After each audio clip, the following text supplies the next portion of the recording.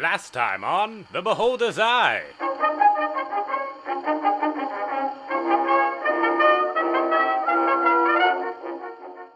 Boys, I'd like you to meet one of my oldest friends. This is Horace, and you two are going to help him out. Horace here is going to let you in on what is going on. His brother is missing. He needs your help getting him back. My brother makes things, and he's good at it. Okay.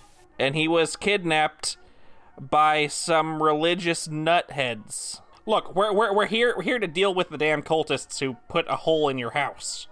Well, thank you for that. So go kill them all for me. You're gonna do that, right? You're just gonna go out there and kill them all?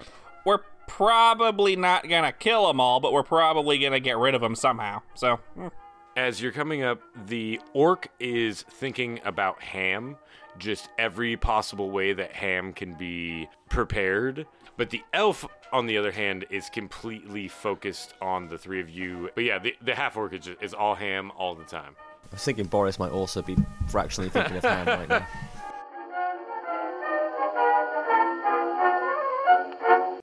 Welcome, brave traveler, to Salandrian, a city steeped in murder, mystery, and madness. Stagnation and complacency have run rampant, and something monstrous churns behind the dark.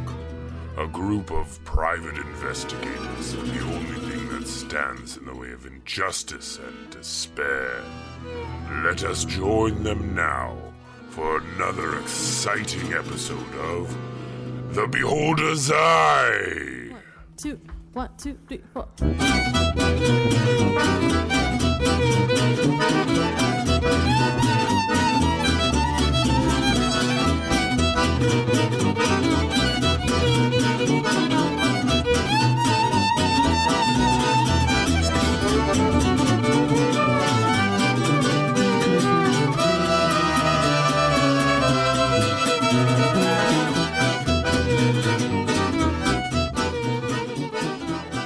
Horace and Boris.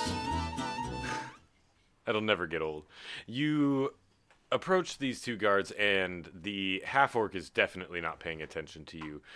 But, Horace, you know that this elf is definitely eyeing you up and wondering what your business is. And as the two of you approach, he says, "Hail, friends! What can we help you with?" my guy, hands on his hips, looks to the elf, then turns his head to the orc, and says, and then turns back to the elf and says, "Yes, my name is Martin McGinnis, and we've been sent by a different sect of the. Why isn't he doing his job? He's not paying attention at all." What? Hold on, Martin. What do you? And he looks to the symbol on your chest and he says, It's Brother Martin. Thank you. He's. What do you mean he's not doing his job? He's standing there, isn't he? He's guarding, and he kind of all he's doing is thinking about ham or something. Ham? What are you talking about, ham? And he nudges him and he says, Orak. And Orak kind of snaps out of his. Oh, sorry. And he licks his lips and he says, "What's going on? Oh, who are these men?" And he I'm just kind Brother of stares Martin. at the two of you and he's, "Hello, Brother Martin. How can we help you today? Do you happen to have any We've ham?" come from. I mean, That's about what I thought. are you here for the inspection? Yes, I am. And the elf kind of looks at him with this exasperated look on his face and turns to you and he says, "Well, he does his job when he's supposed to, I guess. Yes, we heard that there was an inspection coming. Are you... Yes, I'm. Do you have the papers?" No, I was told that just bringing along my badge of identification would be fine. And my guy holds up the lapel of his shirt to show the badge. Could I make some papers with minor illusion? Yeah. Oh, yeah. Boris actually also has a scholar's pack, so he's going to quickly pick the parchment out from the scholar's pack, and then on it he just minor illusion. Minor illusion. Some. I guess we'll put the eye with the stars on it, and thou shall pass on it. Thou shall pass. So, Boris, you produce this paperwork. Do you say anything about it, or do you just like hand it right over? I just go, oh, here it is. Yeah, after I cast Minor Illusion. Side question for Don, really quick. I'm not aware of anything going on outside your scepter, right? Nope, you have no idea. You're currently being dragged away by two burly men in blue outfits. And at this point, you're in a bright room sitting at a desk with the two burly men standing across from you. There's a mirror behind you and a door that's locked, and they're interrogating you. Okay, I'm sitting there glaring at them, not saying anything. Maybe some acid spittle dripping from my mouth onto this table. Just drooling onto the table. Yeah. Daring them with my eyes. So this elf, he takes these papers that you produce, and he takes a look at them, and he says, yep, well, these all seem to be in order.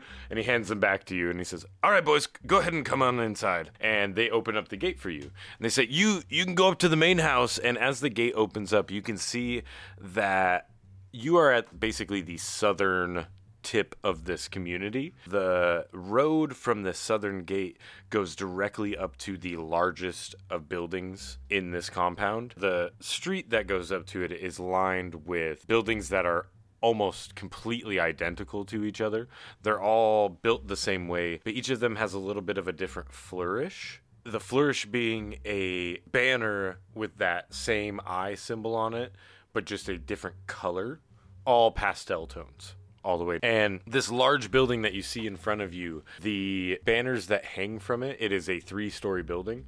It is about 100 feet wide, and the banners hanging from this building are all a dark crimson red. Do I recognize the symbol that is all around this place? Make me a history check. No, natural 1. No, I don't recognize shit. You try to think about these symbols, and your mind starts to think about ham a bit. You start to get distracted by thoughts of like ham sandwiches. It's understandable. As ham sandwiches appear in my head, and I goes, ugh, god damn, I hate ham. Boris has 25 for history. Boris, you not only do you recognize the eye from the Church of the Open Eye, but you start to remember some things that you were once reading in some texts about magic that was forbidden.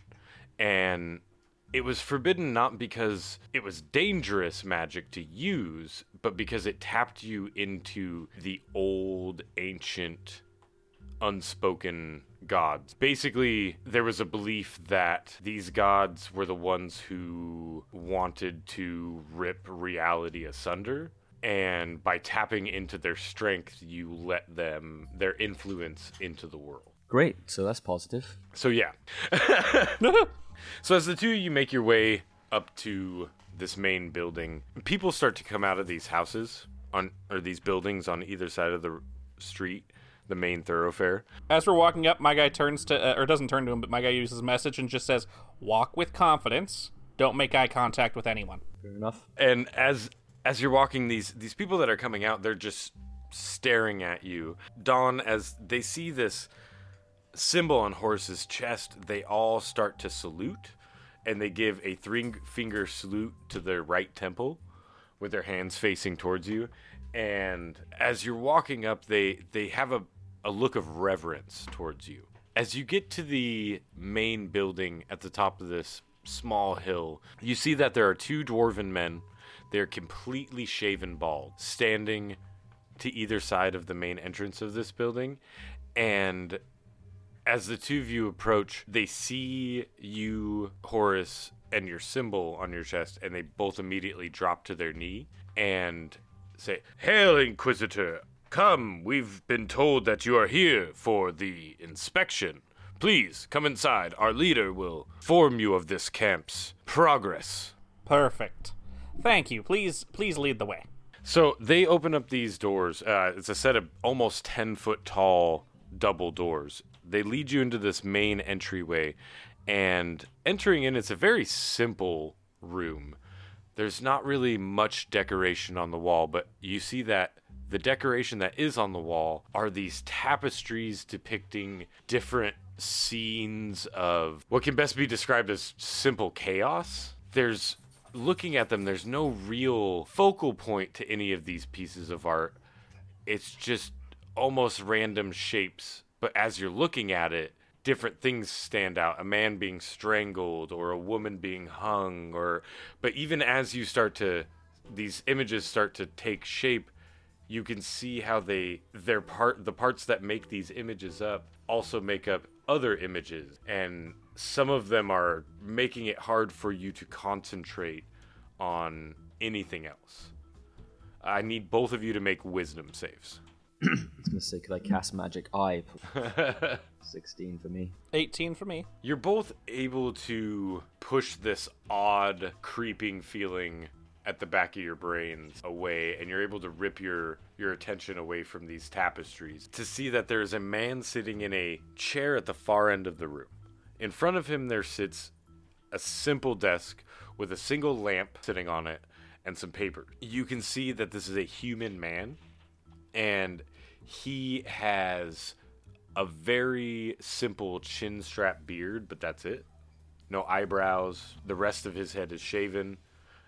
It even appears as though his arms are shaved. As the two of you approach, he looks at you, Horace, directly, and he says, "Inquisitor, it is good to have you under our roof. Yes. We were not informed that a gnome had joined our ranks, but we're glad to have you. I'm sure the secrets that you've given to the master are going to be very helpful in the invasion. We were told that you were here to inspect our progress in bringing forth the children." Of course. I would like to see as much progress as you have made. I would also like to have a word with you later. Perhaps we could step into my office in a bit, so I could have a word. But, Your Anyway, office? I do not understand. What do you mean? You brought your office with you? Of course. What kind of inquisitor would I be if I didn't bring my office and all of my information with me? I would love to see this. Well, of course, just take my hand for a moment. Well, first, don't you want to see the progress we're making on the children? That is a good point, yes. Perhaps that is best first. Afterwards, we can have some words, share a cocktail or two. Let us, why don't you lead the way? I would like to see it, Inquisitor, I've noticed that your companion here, he is unshaven. Yes, he is less of a member and more of a brainwashed slave. Oh, I see. Fantastic. So we can be open in our speaking in front of him. Of course, he will not understand a word that is said. However, he will record it. Perfect. As you know, the invasion is scheduled. Well, it was scheduled to happen about a week ago, and we've had issues on multiple fronts. By issues, you mean failures. What has happened? It's no failures of our own. We've performed the rituals the way that we were taught, and they worked so well in our homeland to build our numbers. But here, there's something strange about the land here.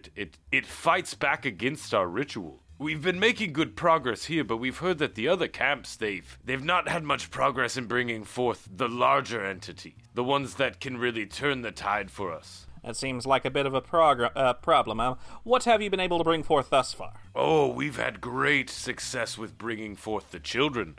The children of Lang. They aid us in many great ways. Would you like to go see them? I would very much love to. Please lead the way. Can Boris make another history check there? Yes. I'm also going to do the same. That's 18. And a 20 on my guy's part. Both of you would know that the children of Lang are associated with the old god Shub-Niggurath, and they tend to work as minions, as cannon fodder for his dark dealings. And Shub-Niggurath is... Shub-Niggurath is one of the old gods. Okay.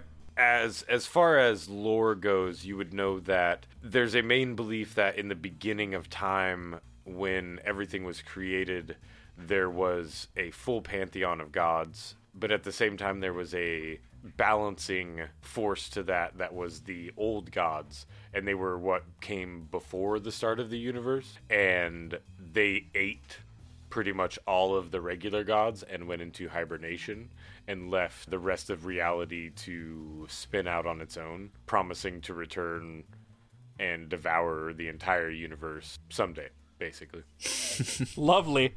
That sounds fantastic. Most people think that it's fairy tales. But we're here, and this is obviously not a fairy tale, and my guy finds it fantastic.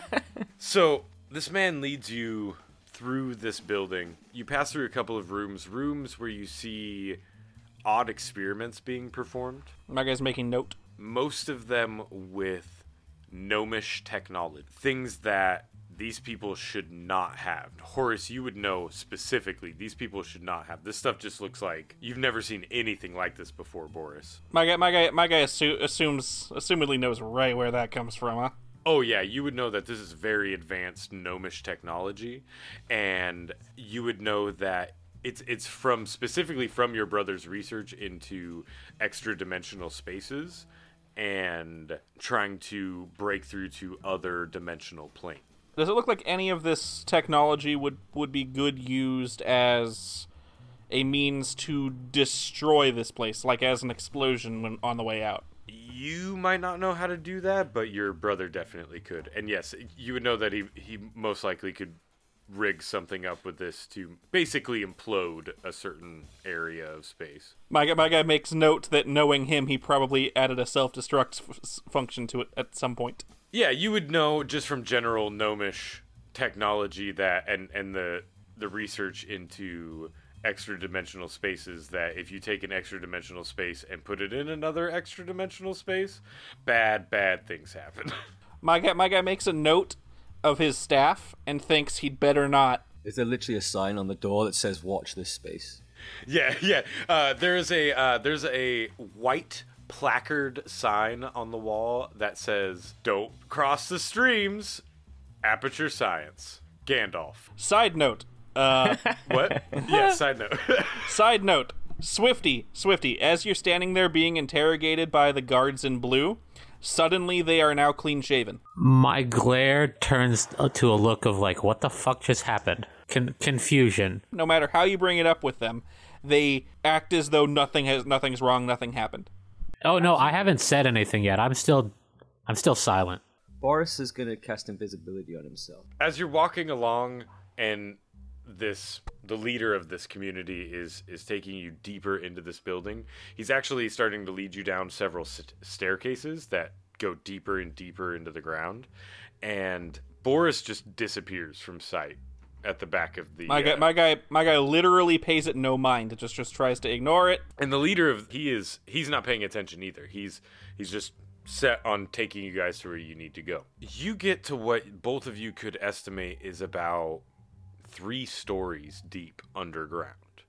And you come into a large stone cavern. There are stalactites and stalagmites all over this cavern, but it looks like they've carved out an area that is about 100 feet square in the middle of this cavern, and there are all these pens set up with thick iron bars, and you can both see from the lighting in this cavern that there are strange creatures in all of these pens, moving slowly around, and as the 3 of you enter, all of them stop. I guess what you could say would pass for their heads turns towards you, and the 2 of you can see that all of these creatures look almost completely identical. They just have different markings on them. Their heads are just a mass of tentacles, writhing and constantly moving, but as the 2 of you enter and they all turn towards you, all of their tentacles point towards you for a second and then spread out, and you can see in the center of these one pupilless eye. My guy does not look in that eye. As the 2 of you and this leader enter this cavern, he turns around and he says, "I think we've lost your slave." My guy turns and goes, "Oh, drats. Sorry, the spell must have worn off. Oh well. I will make another one later." "That's fine, our guards will deal with him. Don't worry, he won't make it out of the compound. Anyways..." Of course, it's very unlikely that he'll even make it a few steps. He probably disintegrated. "Perfect! Oh, you Inquisitors are so well prepared. So, these are the children of Lang." And he puts his hand out and gestures towards all of the cages. I'm going to take a quick bio break. Maybe do a little bit more side stuff in the route of security. The guards are standing above you, and they are now completely clean shaven, and they've been questioning you for about 5 minutes. They mostly questions about how you got here, where is Horace, who are you, of which you have not answered a single question, I assume. Correct. I look up at them and I say, "Horace hit me in the head with a fucking staff, and here I am. That's what happened." That sounds like him. Don't don't worry about it. So you're not here to steal any information. I mean, if you got it lying around, I take it. Okay. You got it lying around? Well, no, it's all locked up. Don't worry about it. You should. Then no worries, man. Why don't you and Gary here have a bit of a stroll downstairs, even further downstairs, where there's the spa, and you can go ahead and get a good, nice massage from Carol down there. Maybe wait a bit, go into the sauna or into the hot tub. Who knows? Do you like booze? No, I don't drink, except the blood of my enemies. Well, we do have a brand of wine called Blood of Our Enemies. So do you prefer that? I will try that. Okay, so as Swifty's having himself a nice little time. Is it a white wine? It's a white wine. It's the blood of my enemies. It's a nice, dry white wine. It's a good Pinot Grigio. We're gonna cut back to the cave there.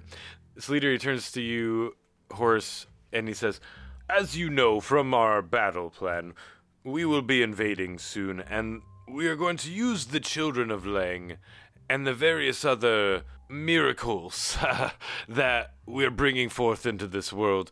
We're going to use them to subjugate this country and take it over for Shub-Niggurath, and we will finally be able to unite this world and bring him back into our reality. As you know, that it's just, this reality is stagnating, and we need to bring the end." Indeed. my guy looks the creatures up and down, avoiding the eye, and he says, "These seem a little imperfect. Have you inspected the soil?" Of course, we've taken every precaution. I can tell that you're not as pleased as I would hope you were going to be with the children. So there is one other thing that you may or may not like. We actually have one of your kind. We have one of the gnomes that we're keeping here. He's making the most wondrous machines for us, and my guy gasps. He says, machines, you say?" Yes, we captured him. You fool! You foolish fool! Why would you bring technology into this place? It displeases our master. No, we are using the technology. We think that we can use the technology along with the old magic to rip open the fabric of the universe and let Shub-Niggurath through before the invasion to please the master. Speeding up the process like that will only bring forth a weakened or inferior version of Shub-Niggurath. This is only going to displease the master. No, we will crack the universe wide open with a door big enough to let the glory of Shub-Niggurath through. Please, if you will just come and meet with him, I'm sure you would know more of what he talks about than we do even. Please, come see him. Yes, perhaps using my native language will.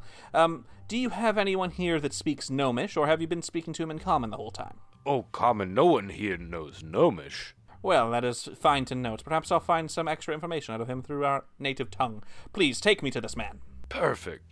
And he leads you through a chamber that connects, or he leads you through a hallway that connects to this chamber. And you walk down a very simple stone hallway for about 40 feet before you get to a very rudimentary brig.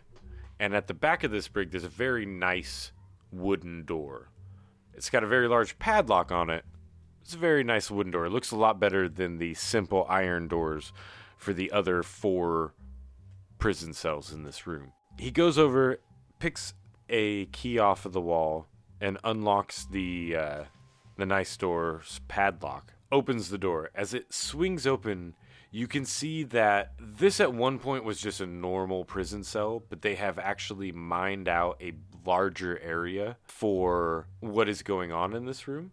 You can see your brother on a scaffolding at the back of this room. This room is about 40 feet deep and about 60 feet tall. It is split up into 3 layers. And on each of the layers, there are tiers set up like a stairway going up. The tallest of which is at the 40, the furthest reaches from you. You can see that your brother, Gerald, is standing on the topmost stair, and he is working at a workbench, welding something. So he's got a helmet down, and there are sparks flying out from around him, and there's a loud noise coming from the welding machine as the three of you enter. Boris, still invisible, I'm assuming. Yeah, I'm following just following close. behind him, trying to be quiet. Boris, why don't you make me a stealth check? With advantage because you're invisible, I think. Well, that's 18. 18 is good enough. The three of you enter into this room, and the man leading you yells out to Gerald and says, "Gnome! Gnome! We have someone here to talk to you." And Gerald stops for a moment and turns around and looks back. Immediately I say in Gnomish, do not state my name. You just play along. He looks a bit confused for a second and says, "Hold on, let me come down there. Give me just a minute to finish up what I'm doing here." And he turns back and puts his helmet down and welds for about another 30 seconds. Sets his tool down, takes his helmet off, and makes his way down the series of ladders and smaller staircases to where you're standing and says, "What can I do for you, sir?" And winks at you really, obviously.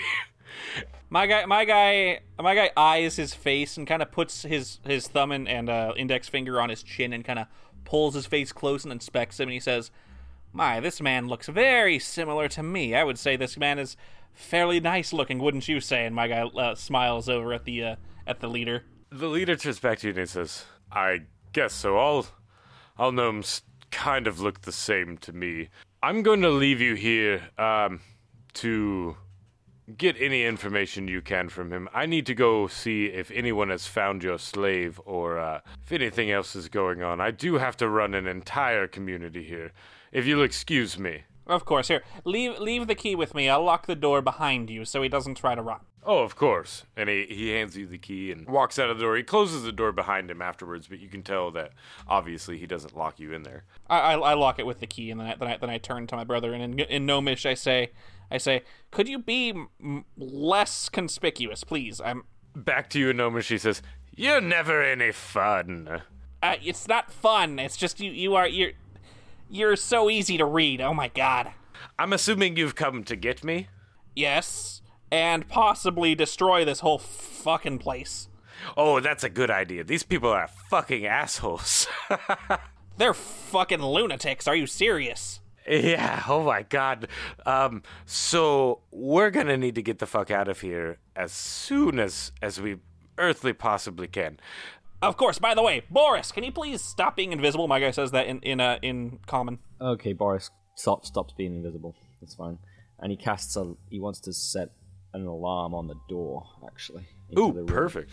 So okay. He's going to set an alarm, and it will make an actual... Well, just be a mental alarm, then, I guess, for everyone else. I guess you'd have to forward it to the staff. Yeah. So I'm going to have it say, danger, Will Robinson. So that's what the alarm's going to say. As you materialize, Boris, Gerald looks at you and says, "Oh, you've brought a dwarf. How fun. Dwarf, do you know Gnomish?" No, I don't actually know Gnomish. This seems to keep coming up, though. Maybe I'll have to try to learn this language. Gerald turns back to you, Horace, and in Gnomish says, "You brought me a stupid one, didn't you?" Aldelar gave me 2 stupid ones. Please don't remind me. 2? I don't see another one. He's inside my staff. My guy holds up the staff. "Let him out. We're gonna need his help. Hopefully he's got more muscles than this dwarf." And back in common he says, "What do you do, sir?" Boris is considering whether or not he should turn this new gnome into a frog. You do have that scroll. Would simplify the escape. But yeah, he doesn't. What do I do? So far, not that much, to be perfectly honest with you. That's the way it seems. Yeah. He's a wizard of some kind. I'm not... Oh. I don't usually... You're a magic guy. I am actually a trainee wizard. I haven't really fully graduated to full wizard level yet. Do you have a specialty? Doorways, electricity, poison. What do you do? I would say hiding is probably my strongest suit.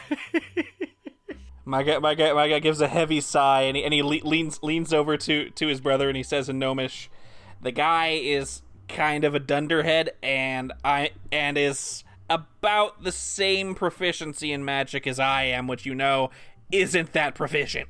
I'm gonna laugh when Boris just fireballs the shit out of something. Geralt says, "Okay, well, go ahead and get your other friend out here, and what we're gonna do, we're gonna fuck this town, right? We're gonna go upstairs. Did you see the experiment rooms? Did you see where they're having me crack through dimensional barriers?" Yes, knowing you put self-destructs on those, right? "Oh, no, what we gotta do. Here's what we're gonna do." And he says, "Hold on." And he goes running up, and he gets up to the second tier and starts shuffling through a bunch of drawers. And he says, "Ah, here it is." And he comes running down to you, and he holds out a small spherical shaped metal object. The best way to describe it is as a puzzle ball that is constantly shifting through the puzzle. When you're holding it, it stops if you try to move it, but as soon as you stop trying to move it, it starts shifting around under your fingertips. So like a 4D object? Yes. Okay. My guy looks at it, and then he smiles at Geralt, and he says, "So I'm not technologically savvy, and you know it. Please explain what this is." This is, I call it a reality grenade. It's a lot of fun. What you do, you take it, you hold it. You see when you hold it, it stops. You turn it 3 clicks to the right, 2 clicks to the left, pull it up, oh, and he stops and he's like, "Wait a minute. Back 2 clicks, back 3 clicks, put it back together." Okay. My guy covers his eyes with his hand, and he goes, "Oh my god." You saw what I just did, okay? Do that again, but when you push it back together, you have about 2 minutes before it creates a wormhole of sorts to a dimension that is just fire. I think it might be the middle of a star, but the first time I launched one of these off, I almost burned off my eyebrows. It was very dangerous. That's perfect. I love it. Will this be able to consume the whole compound, or is it just a small space? Actually, I have a theory that if you take it to one of those experimental rooms and you start up the machine and get it to open up one of the portals. See, what they've been having me do is try to open up a portal to the other side of the world so they can bring a lot of their friends through. A lot more assholes like that human you met. But what you gotta do is turn those machines on, and as soon as the portal starts to propagate itself, light this bad boy up and throw it right in there and run like a motherfucker, okay? Perfect. I know exactly what to do with this. Wait a minute, I'm coming with you, but I want you to throw me in the office, because I don't want to die. And I don't think that the explosion that this will cause will destroy most purely magical items like your office. So what you're saying is, we can go ahead and fuck with them, and then get inside the office, and then we'll be fine. Perfect. Great. Boris. Boris is trying to take all this. I mean, were you just you talking all that in common? Be polite to Boris there. Yeah. Yeah. Oh, yeah. Boris, I think what we're going to need you to do is, once we start fucking with this machine, people are going to come. Right. How about this? I got an idea. Ahem. And my guy pulls out a rag, and he says, "I'm gonna put this over your mouth for a minute." Are you about to fucking chloroform Boris? No. I'm talking to Geralt, and I'm gonna say, "I'm gonna put this over your mouth for a minute, and you're gonna I'm gonna use it as a gag so you don't say anything stupid. But I'm gonna convince them to gather everyone up in an assembly while they open a portal that supposedly brings their god here with this device." And my guy holds it up, and then they're all gonna die at once. Okay? Is that good? Yes, I think so. I mean, okay, number 1, please don't put that on me. Number 2, let me get in the office. You can carry me right out of here, and they'll have no idea I'm even in there. And you can lock the door behind you. This is true. They seem to think you're someone of importance if they've let you get this far without killing you. some kind of inquisitor or something stupid. Boris is wondering if maybe he should turn himself into a frog. Boris just wants to be a frog now. Well, I'm thinking if one's in the staff and one's in his pocket, Horace can just walk right out. Yeah, I'm just sipping water and sharpening my knives. Swifty's having a fucking spa day. Making them poison. But here's the thing. If you try to convince them to do this and it goes bad, you might have a problem all by yourself if everybody's hiding in the staff. Yeah. Of course, if they're all in the staff, I can summon them. Yeah, he can expel us from the staff. I can Pokemon them out if I want to. Everybody's in the staff now. Boris? Well, not everybody. Boris and Gerald. Oh, wait. Do you have to hit them with the staff to get them in there? Or can you do it any way you want? No, I don't have to hit them. I just wanted to hit Swifty.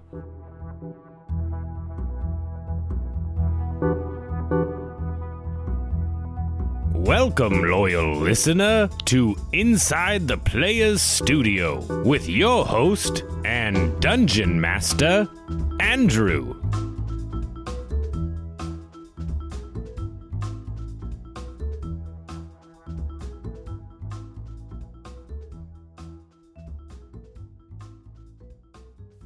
Hey everybody, it's your DM Andrew. I am back with Don DeSilva, who played Horace in this second half continuation of probably one of my favorite of these little guest arcs. So, right back into the questions, Don. Go ahead. What inspired you to play the character you played? Let's see. What inspired me to play Horace? Horace was based on one of my first player characters back when I started playing Dungeons and Dragons. Well, second after an Aarakocra Barbarian I played in my girlfriend's game when we were doing it in real life.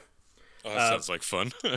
But I mean, at the time, I didn't really know how to play. So when I started playing the Birdman, so the original Horace was also a gnome, and he was also a Way of the Shadow Monk. But it was before I started multi-classing and making builds and things. Ah, okay. And I played him by having him throw axes at people.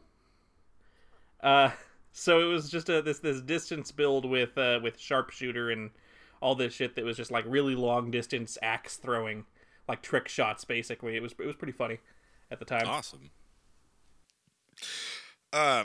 So what D&D class would you actually want to be in real life? Like me personally? Yeah. Well, let's see. If I was flung into, let's say, another world, or even just got powers in this one, and I had to choose a Dungeons and Dragons class, I'd probably go with Sorcerer. Mostly because, you know, magic isn't something that you normally have, and Sorcerer has the most diversity out of any of the classes. Yeah. Plus you get extra shit like meta magic, which is pretty fun. But I mean, like, if it was like, oh yeah, you can play this game and now you can play one of the classes from D&D, I'd probably go with, again, Shadow Monk, which is my favorite class. So. Okay. Yeah, no, I would probably agree when it comes to Sorcerer, at least when it comes to the magic classes. I was fond of wizards for a long time, and then the more I read up on sorcerers, the more I decided they're probably the most badass, just because of the like meta magic options, and I like more shit. I like wild magic. I think it's wild magic is fucking fun. Awesome mechanic.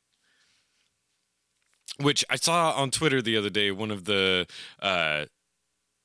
Wizards of the Coast staff said that their least favorite class was the Sorcerer, and I had to hard disagree.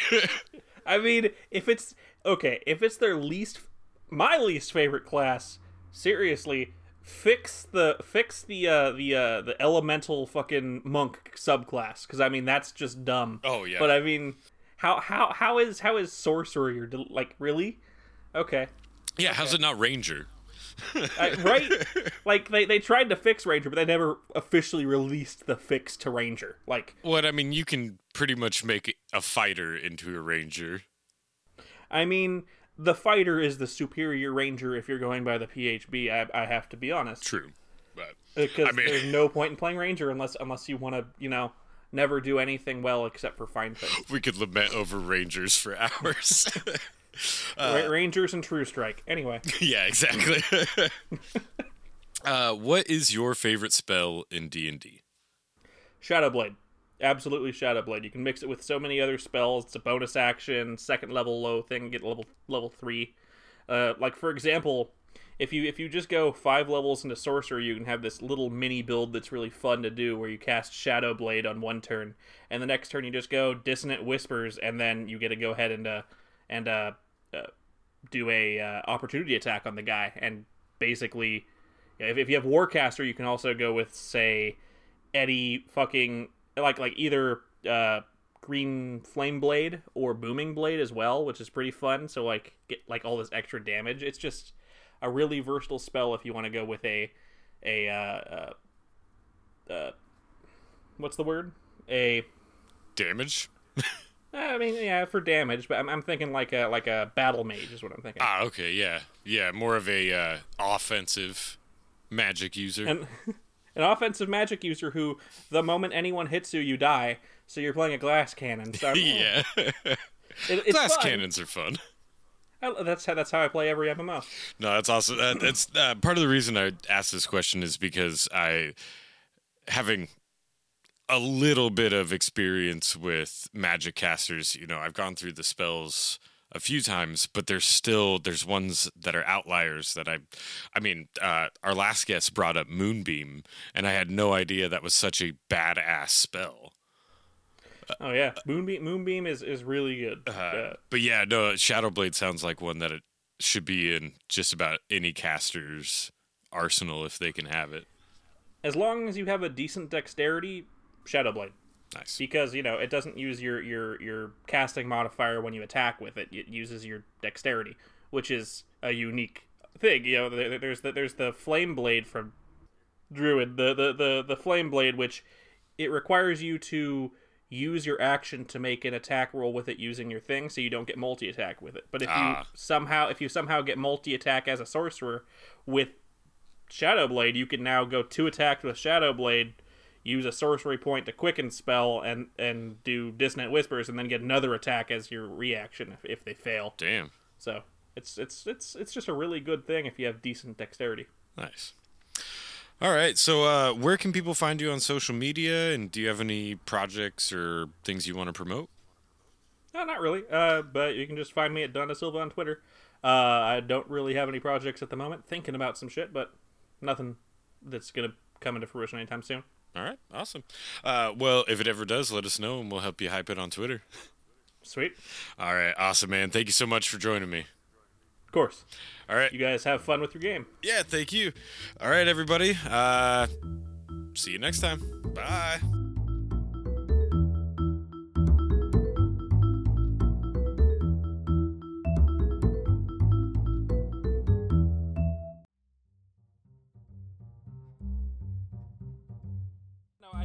I don't have to hit them. I just wanted to hit Swifty. Good to know. So Boris and Gerald, you jump into that staff and see that same office building. It's beautiful. Boris, you've never seen something more utilitarian and just perfectly designed. At least for dwarven sensibilities. Boris is thinking about how much better this is than his stupid cousin's woodshop. Except for the fact that instead of it being made of stone, it's made of pretty much what looks to be glass. And you assume that it's some sort of stone glass because of how beautiful it is. Yeah. Sorry, Boris. Glass is just shatterable stone. So, Horace, you make your way out of Gerald's cell, locking the door behind you. Yep. I cast a minor illusion of Gerald inside by the workshop, just in case. Perfect. As you come out of this jail, basically, you see that there is a dwarf now standing at the entrance to this jail, and as you pass him, he gives you a deep bow, and he says, "Inquisitor, it's so great to have you with us." And he actually faints and just falls down in the middle of the hallway. My guy's got to lean down at the guy, slap him on the face a couple times to get him to wake up. Does he wake up? No, he's out. He just snoring. Okay. As you kind of leave him there with this odd occurrence, go ahead and roll me just a flat d20. 13. You feel a weird, almost like roller coaster stomach feeling of the floor dropping out for half a second, and then it just goes away as quickly as it came up. And you make your way down the rest of this hallway back into that chamber with all the children of Lang, and they are restless. They are moving around. As you come in, they pay you no mind. They're just they're making these odd clicking noises at each other and writhing in their cages. And as you're coming through this chamber, you see the leader coming back down from the entrance, and he starts to make his way over to you, and he says, Inquisitor, I see you're done with the gnome. Would you like to come see some of the families we have started here and some of the progress we've made? No. Oh. No. Actually, I have some excellent news. I would like you to gather everyone here for an assembly, because I have found a way, through the gnome, to bring our Lord into this world. Really?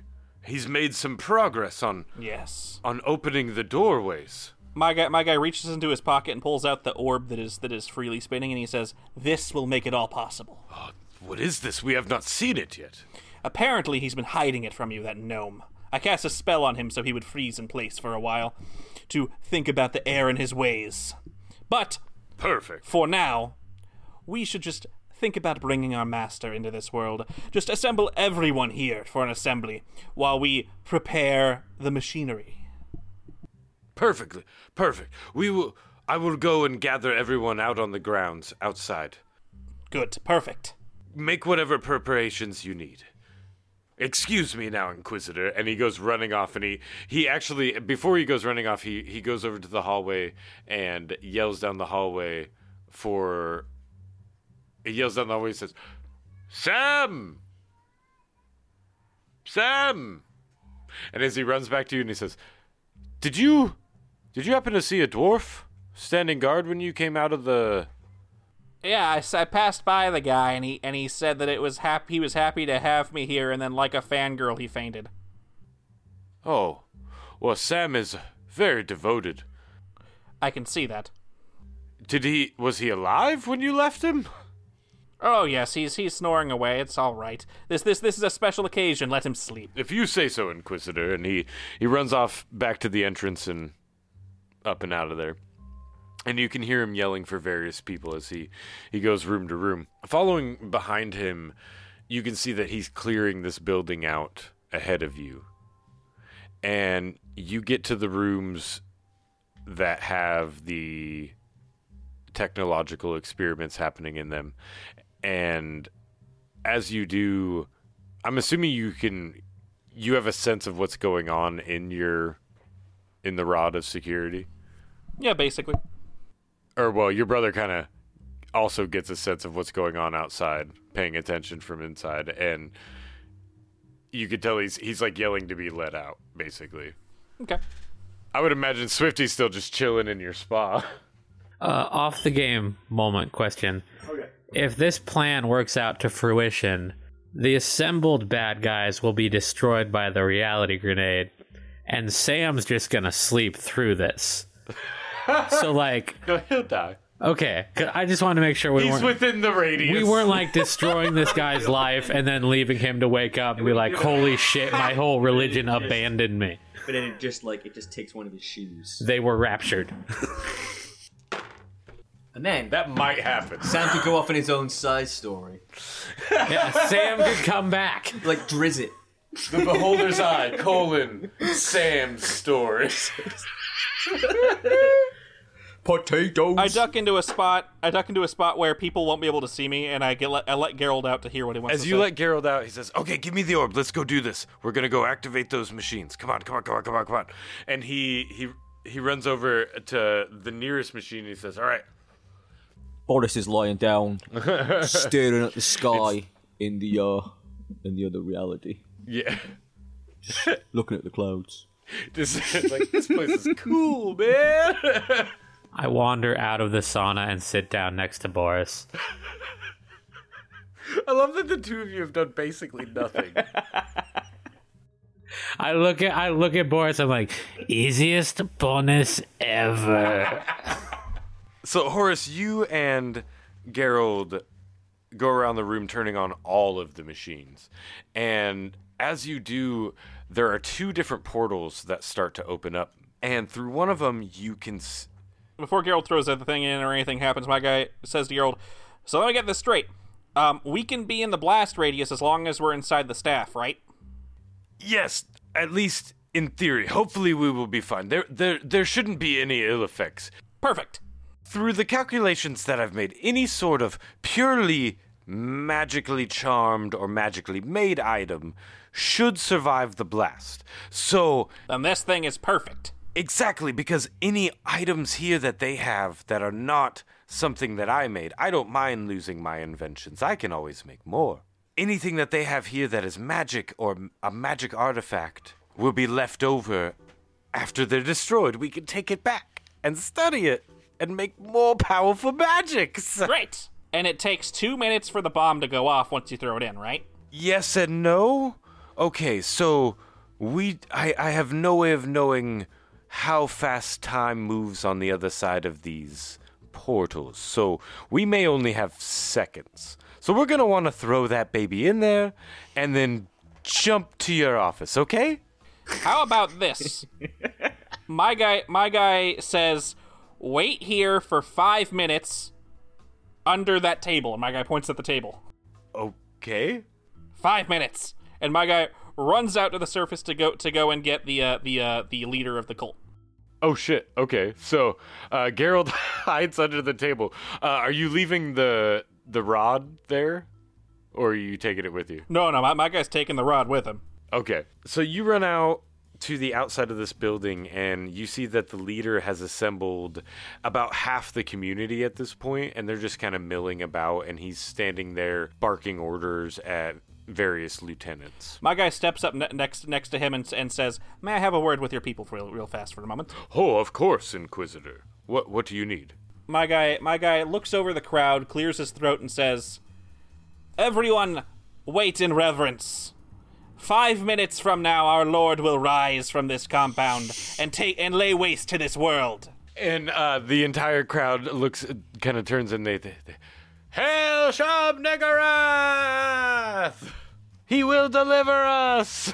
My guy then turns to the leader and says, "I'll need your help with this next part. Please come with me." Inside the staff at this moment in time, Boris has wandered over from lying on the grass, and he's gone over to go and see what wine he can procure, and so he's finding a nice wine, and he's come back with Swifty, and they're just toast Swifty, and they're just kicking it.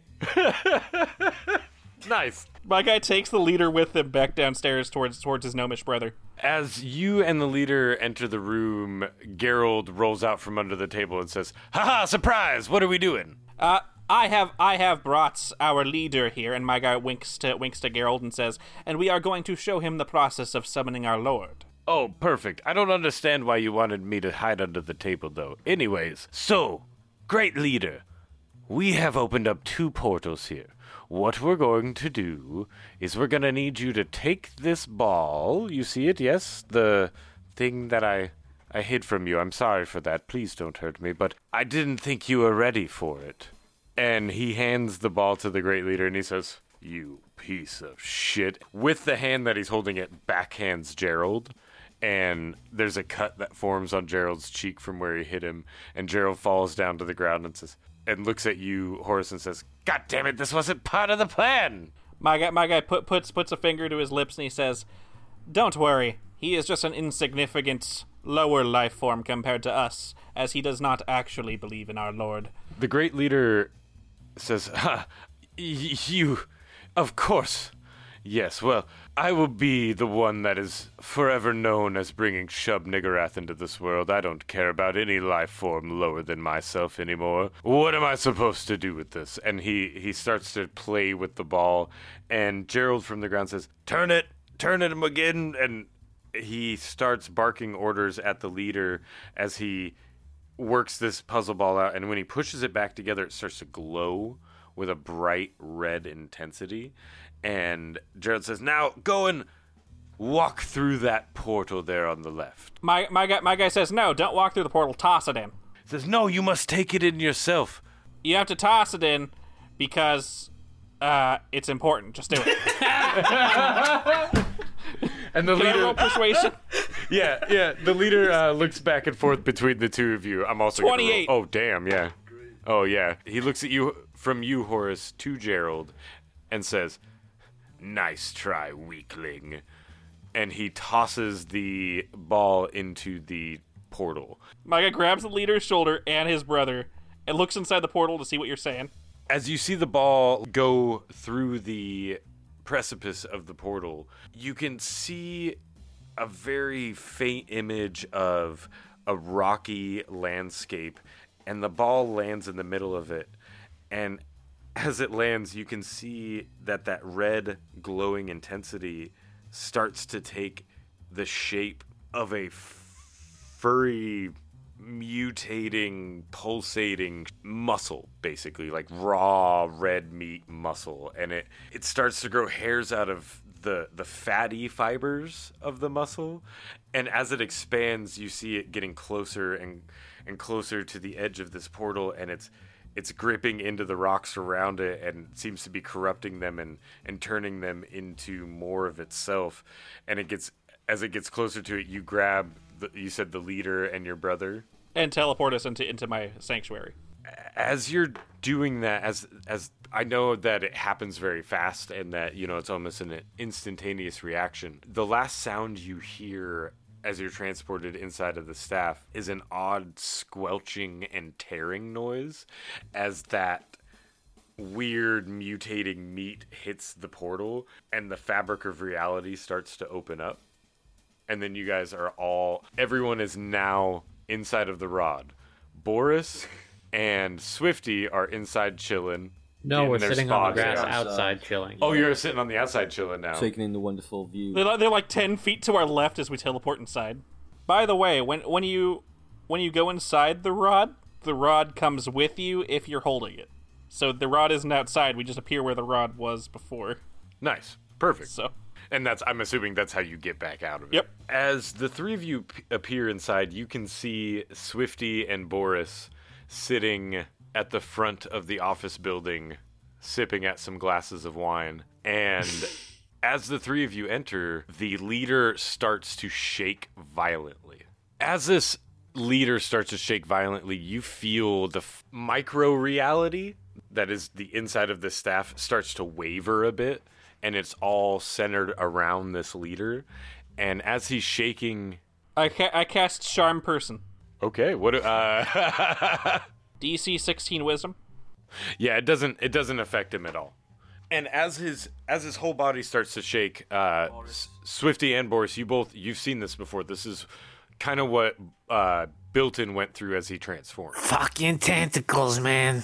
Boris is gonna put down his wine carefully, and then he's gonna cast slow on this guy. Okay. So what is yeah? It slows him down. It slows time down for him specifically. What's your spell DC? 14. Oh no. That is his first attempt to ever really cast slow. It's a new spell. It wasn't that bad. Turn to Swifty. It's a new spell. As you cast that, though, you try to cast slow on this leader as he's shaking and starting to convulse. Spurs of bone start to sprout out and pierce through the clothing that he's wearing and come out from the back of his hands and at his temples, and he starts screaming. My guy turns to Gerald and he says, "How long do you think it'll take before it's safe outside?" We need to give it a few minutes at least. Has he taken damage yet? No. I have Assassinate. How are you going to attack him? I'm going to pull out my short bow, which is poisoned because I poisoned them all in the sauna, if you remember the song. Yep. And it's rigged up with my fast poison, and I'm going to shoot at his chest, largest mass area. Okay. Go ahead and roll me a attack roll with advantage. So 20. 20 hits. So go ahead and roll... D6 plus 5. Oh, plus your assassinate. So go ahead and roll your damage dice twice. So 5 on the first one. Okay. Plus 5, so that would be 10. 8 on the second one, including the so plus 5. 18. No, you don't get the extra on the second one. So that's 18 total. And you had that fast poison on there, you said? Yeah. So you see this transformation happening. And I'm doing this as like a casual shoot. I'm sipping my wine with one glass and pulling my bow out of my pocket and shooting him with the other hand. Okay. You see this transformation happening, and you lazily fire off an arrow, and it lands directly Not this shit again. leader's throat. And you can see at the point of impact where it hits, his skin starts to melt away. And not like acid, but it just loses its ability to hold itself together. And he just starts to disintegrate from within. As he does this, the scream that was coming out of him changes in pitch, and it lowers, and he just and collapses into a puddle of viscera, I guess you would say. So he's dead. Oh yeah, he's real dead. My guy sighs and he says, "I could have used him for damn it." You bring tentacles, man, I told you. No fucking tentacles. This place is equipped to deal with this shit. I mean, Yeah, so was my arrow. I dealt with it all over the floor. At this point, Gerald says, I think we could probably go back outside now. I'm sure you have someone to clean that up by the time we get back in here. Yeah, I met a guy. It'll clean itself up by itself. It's all right. I'm gonna peek outside first to see what's going on before I pop everyone out. You can detect outside of this rod that there's no signs of life. It seems barren. Okay, guys, time for the fun part. Everyone off the bus, and I get everyone out.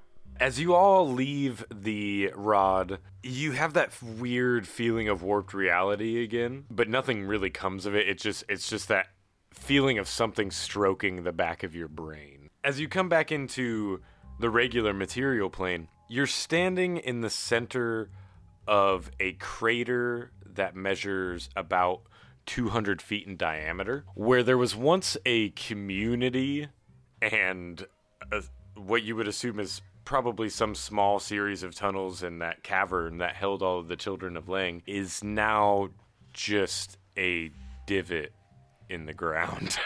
My guy turns to Gerald and says, "Gerald, you son of a bitch, why didn't you do this earlier?" Oh, wait, I know he didn't do this earlier. Never mind. I would have killed myself, of course. Yeah, I see that, yeah. Boris says, I wonder whether this is a positive or a negative thing for the local logging community. I look around and I say, You put me in the office so I wouldn't kill anybody? I determined it was safer if we killed everyone at once than killing them one by one as per your forte. Okay. Also, I didn't kill them. Geralt killed them. Oh, shit. So, at the bottom of this crater... I look at Gerald and give him a little bow. The entire surface of this crater is just completely blackened. Where there is stone outcroppings in the ground, they have turned to obsidian. Where there is dirt surrounding that stone, it has been almost fossilized, is what it looks like. Just completely incinerated and then hardened all at once. Sitting at your feet are an amulet in the shape of the same eye with the octagonal star behind it. That was the symbol of this community. And next to that, there is a bell made of pure gold. Those are the only two items left in this whole place? Yes. Okay, I'm gonna cast Identify twice. You can tell that the eye is basically a focus, a magical focus. It's a +3 magical focus, but it has a taint on it. And who put their taint on it? I knew one of us would go damn for it. I knew as soon as it came out of my mouth. Basically, if you were to attune to this item, you would assume that you would get some sort of curse from it or some sort of negative effect. Okay, my guy goes, "This is cursed, and this..." Bell, on the other hand, you would know this as a bell of ringing. And what this does is if you... No! Yeah, exactly. But if you are stuck in a large group of people and want to make a quick exit, you can take this bell and ring it once, and it stuns everyone within a 50-foot radius. This would have been useful. Other than the ringer, of course. This would have been extremely useful. Guys could have found it if you, crept through and...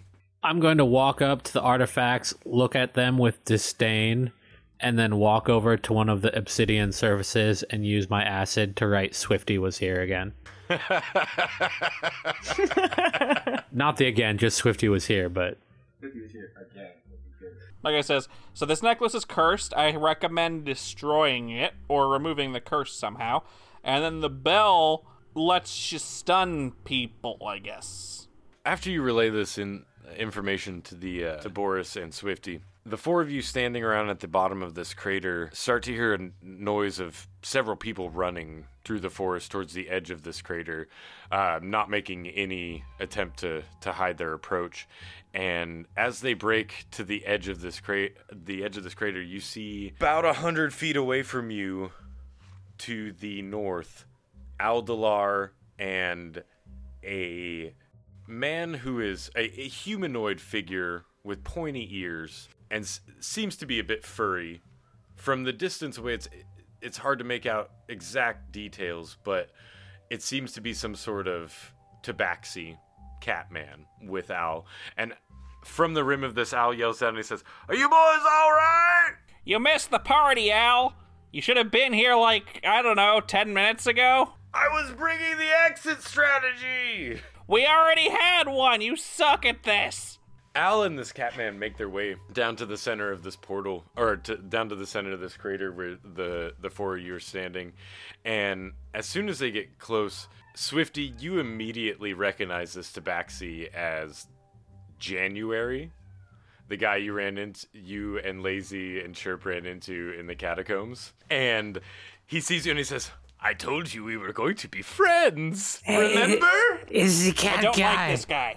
I don't like this guy. Who's this guy? The cat guy is a good guy. My name is January. You may call me Janu or Airy or just January. My services are always for hire. I like making new friends.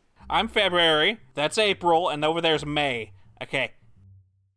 Aldalar said you boys would need some help getting out of this place, possibly, and that you might have some people hot on your tail, but it looks like you've dealt with everyone, haven't you?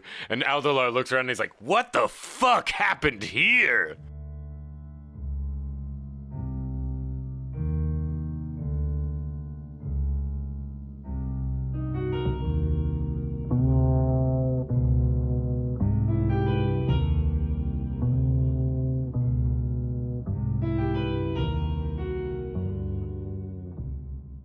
That's a wrap, people.